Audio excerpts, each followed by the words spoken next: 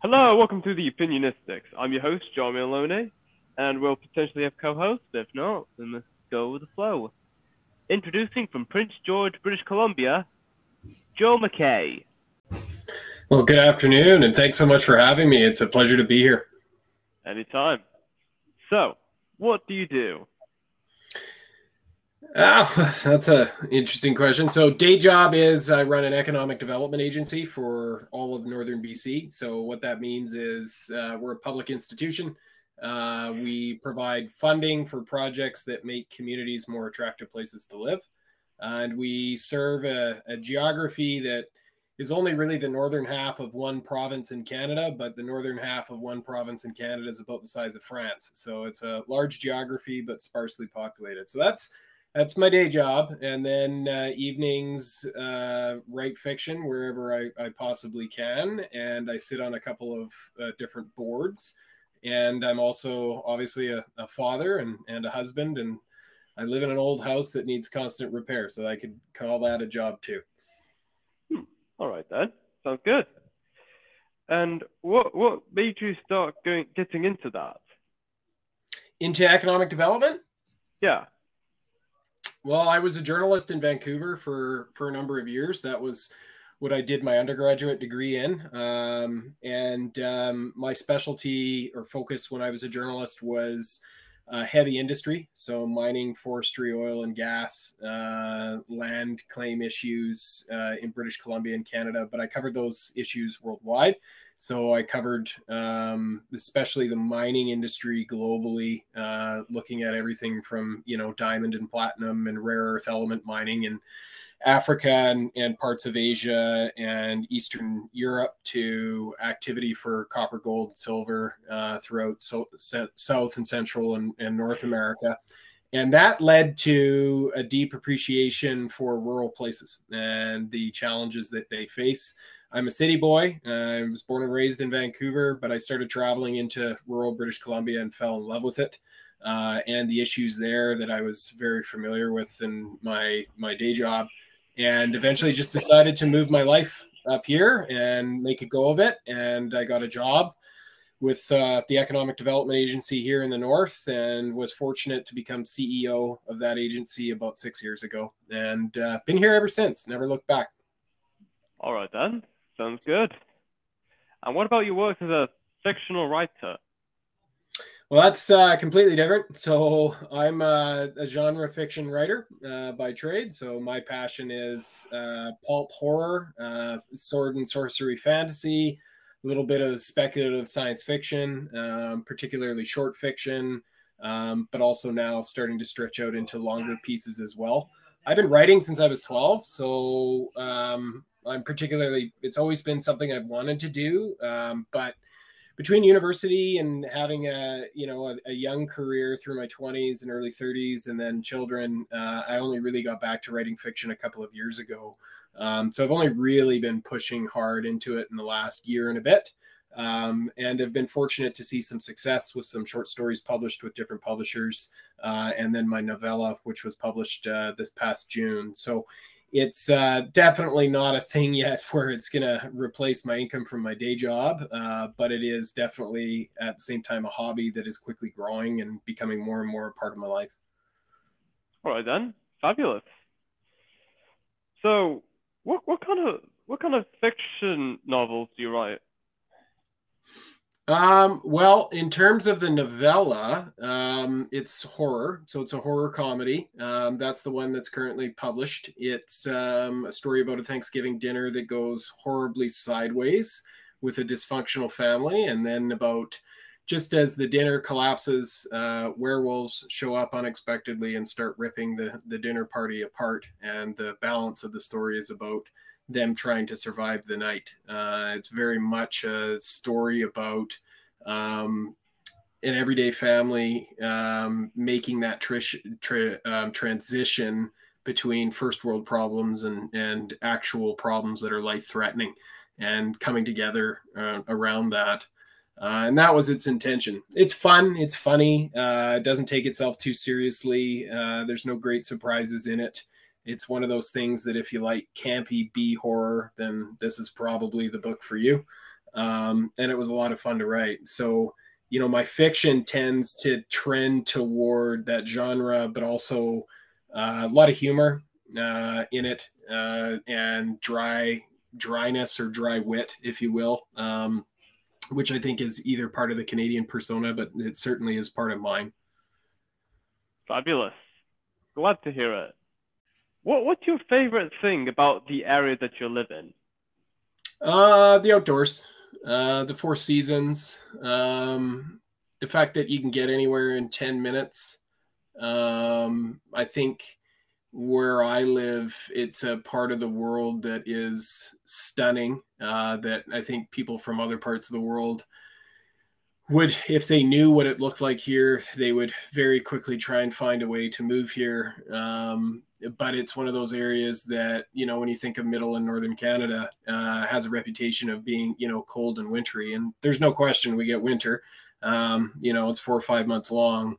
But we get full four seasons. We get up to 30+ degree temperatures here in the summer, beautiful lakes. You often have lakes to yourself when you're out in the north, and it's truly an unspoiled wilderness, and the people are very, very kind. So for me, it's a long way from gigantic cities and major urban centers, and I suppose that's exactly what I was looking for, and I found it. And so that, for me, it becomes a very comfortable place to call home, a good place to raise a family, and easy, to drive 5 or 10 minutes, and suddenly you're out in endless wilderness that's yours to explore. So that's, I feel extraordinarily blessed to live in this place, as many people do. And it's almost like a luxury to have that right at our doorstep here.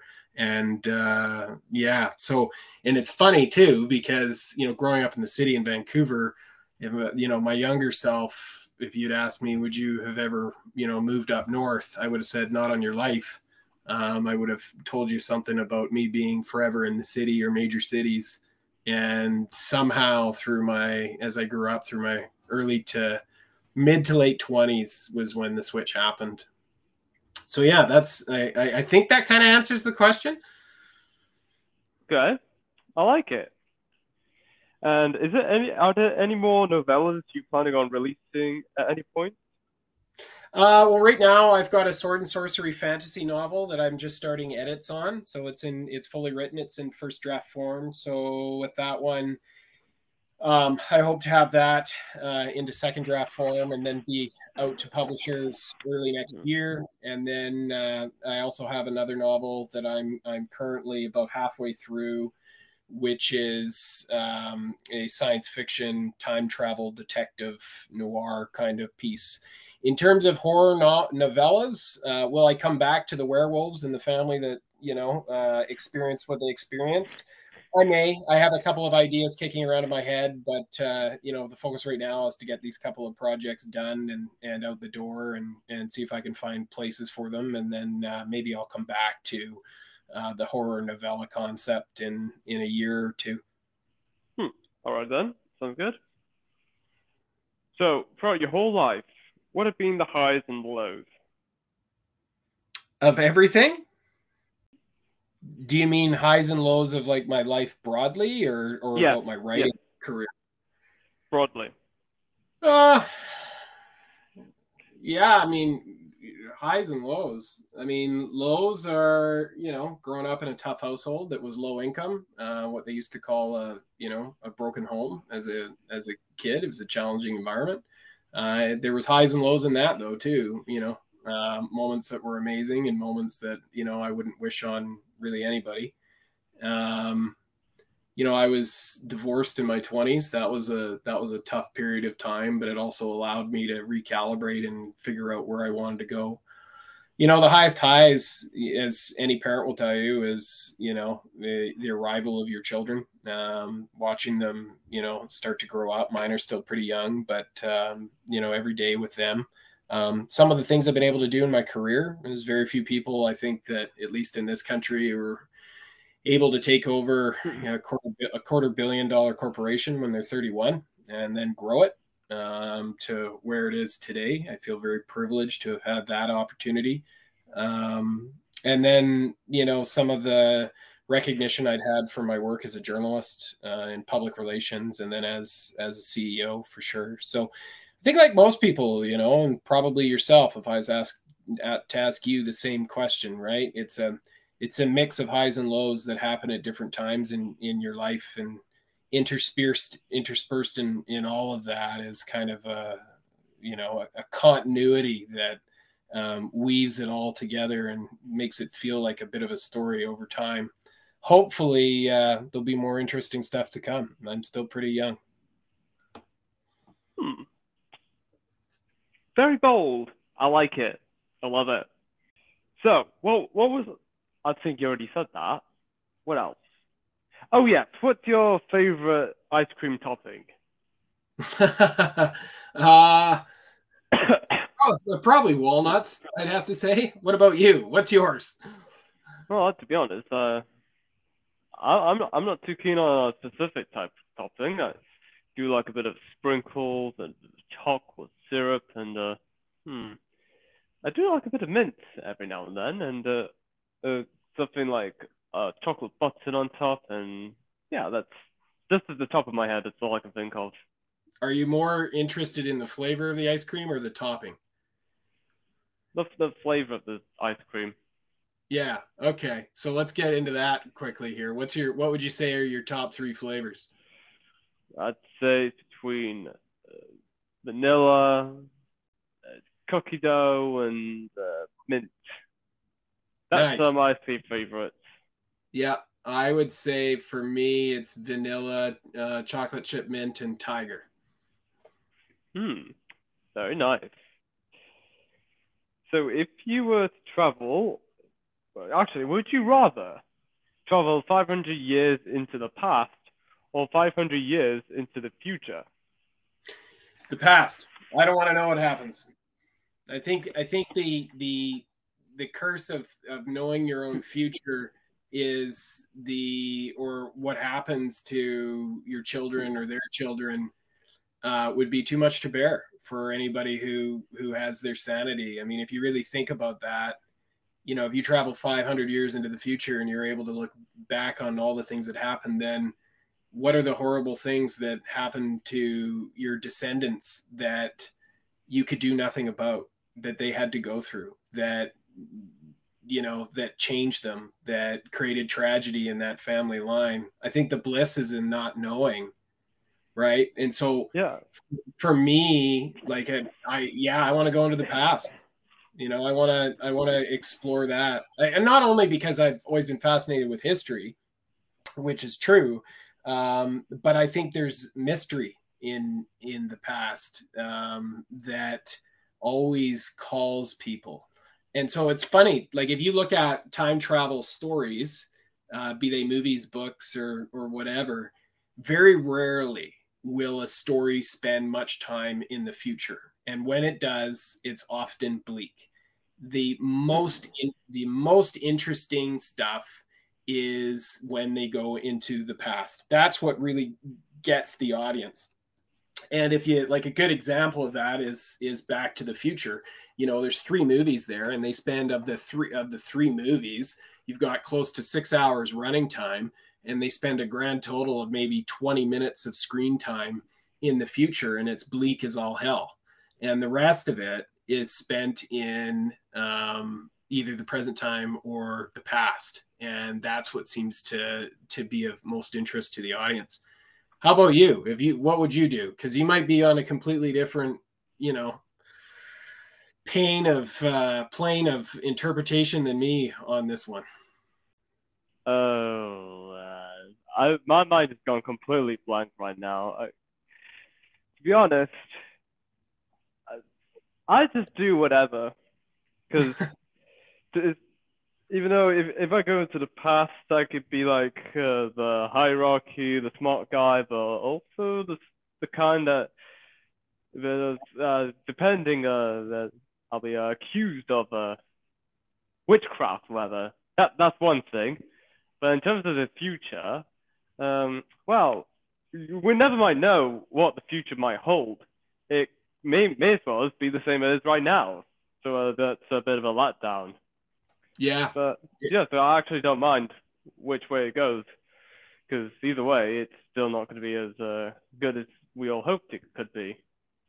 No, it isn't, is it? And I suppose if you had power the power to do both and experience both, my guess is that you would probably eventually find yourself saying, you know what, my own time, my own present is probably where I want to be, just simply because that's where I know everybody, that's where I come from. I think that comfort with home probably would transcend time too, but that's a huge guess on my part.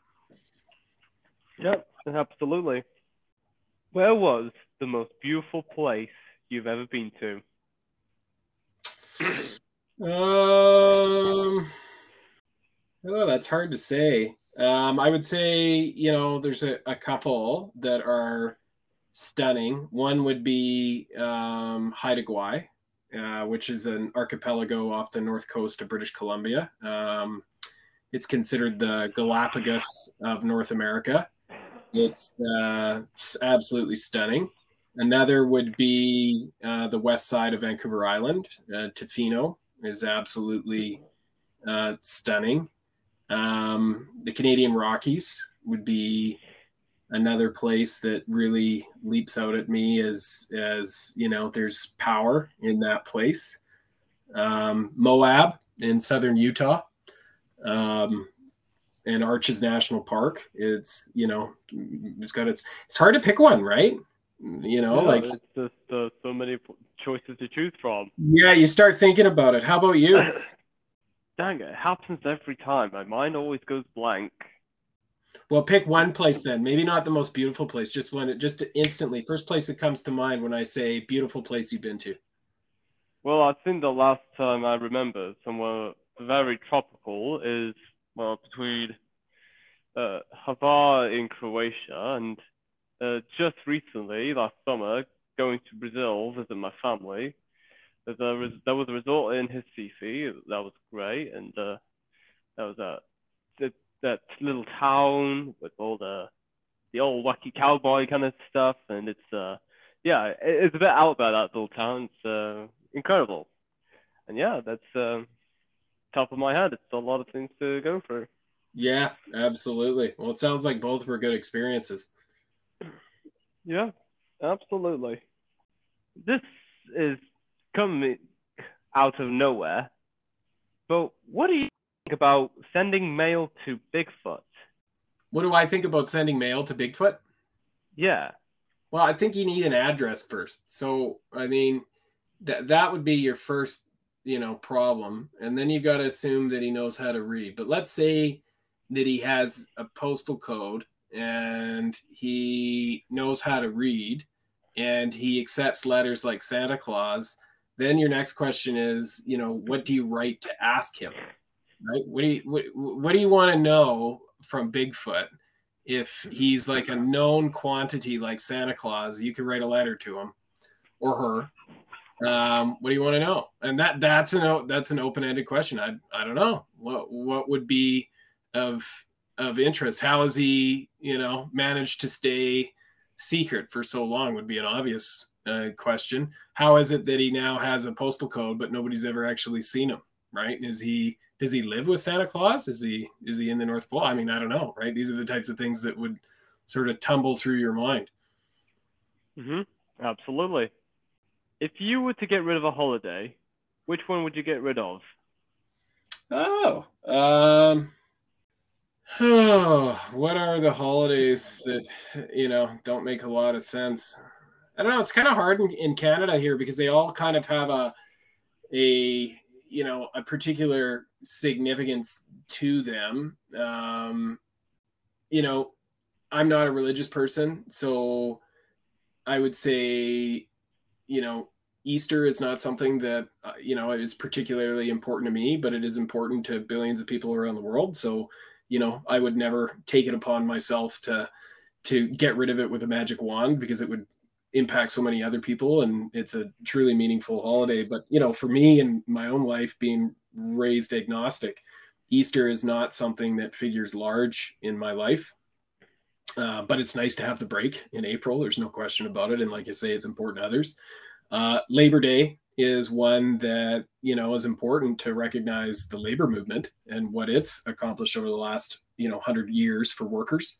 But always seems to get squished right at the beginning of the year. And if you're a parent trying to get your kids off to school, that becomes a really tough and stressful week. And so, maybe I wouldn't get rid of Labor Day. Maybe I'd move Labor Day to a time where it could be recognized and, more fully. It's kind of hard, right? Like, what do you get rid of? Like, do you get rid of like Canada Day? Well, you're not going to do that. You're going to lose your citizenship. You're not going to get rid of Christmas. Thanksgiving's pretty important. So it's maybe New Year's Day. Now that I think of it, I'd have to say New Year's Day. I mean, let's peel that one back. I mean, why is it even a holiday? I mean, so it happens every year. My birthday's not a holiday. That happens every year. It's just a clock turning over, right? Like, why do we have that day off? Doesn't make a lot of sense to me. So maybe now that I talked this one out, I'd say New Year's Day is probably going to be number one on my hit list of holidays to get rid of. I personally would be fine going to work on January 1st, hungover or otherwise. How about you? Well, to be honest, and I know, especially on this occasion, depending on when people are listening to this, I'm not too keen on Halloween. I understand why people would celebrate it, but it's not the kind of celebration I kind of dig. Like, yeah, I'm all right with it. I don't have anything against it. It's not my vibe. That's all it is. Yeah, my wife is the same way. Halloween is not her favorite. Her favorite is Easter. So Easter becomes very important in our house, just simply because that's her thing. Halloween is my thing. But the good news with Halloween is that at least I don't think anywhere, but at least in Canada, it's not actually a holiday. It's just another day. And so, I'm cool with that. I don't think it needs to be a holiday. It's, just another day where you go trick-or-treating and watch scary movies and do the thing. Or you can ignore it entirely, depending on, who you are and what your lifestyle is. And I think that's probably the more important thing. Is not everybody needs to subscribe to all of the various holidays that occur throughout the year, because everybody comes from different cultural backgrounds, right? And you and I are talking probably from a relatively Anglo-Saxon viewpoint of the various holidays that occur in any given year, but there are so many that are not part of our culture that we don't recognize either. So I think the freedom within it is probably the more important piece, to recognize and celebrate those things that are meaningful to you, and be respectful, but move right on past those things that aren't. Yeah, I could certainly see that. That's why I need to take time to look at it. And I can see that for sure. What could you give a 40-minute presentation on without any preparation? My organization. It'd be, I do it frequently as part of my job, where I've got to stand up and give an update on who we are and what we do for 10 or 15 minutes. And so I can do that pretty well without any preparation. Beyond that, I don't know. I suppose I could talk about my fiction and drone on for 10 or 15 minutes without a problem. And I could talk about my family, but that would be it. How about yourself? To be honest, there's a lot of things going on in my head, so I can make a presentation on whatever comes to my head and just explain why that is the case, how I came up with it, and what's about to come next, and how you could predict what I'm going to think of next, and so on and so forth. What would you say is your ideal topic then? If somebody would say, okay, you got 15 minutes. You can speak about whatever you want, but pick the thing that you really want to talk about. What would that thing be? I don't have like a certain thing to actually talk about. I go rambling on about a lot of things. So I just do what goes with the flow. Fair enough. So 1 minute I could be talking about door hinges. The next minute I could talk about tarmac. Then another minute, why the sky is blue. and then so on and so forth. I can go on about social media and then back and forth about a new project I've been working on with a couple lads in America, and then a couple more minutes about the tragic love life that I went through back in high school. There's a lot. There's a lot I can talk about. Well, it sounds like I should be interviewing you, not the other way around. It seems so. And that is all we have for this episode. It was great having you here, Joel, talking about your work as a economics professor, your work as a fiction novella artist, and everything else. Has been amazing. Well, thanks so much for having me. It was a pleasure to talk to you, and have a fantastic week, if not a certainly enjoyable Halloween. You too. And until next time, stay opinionated.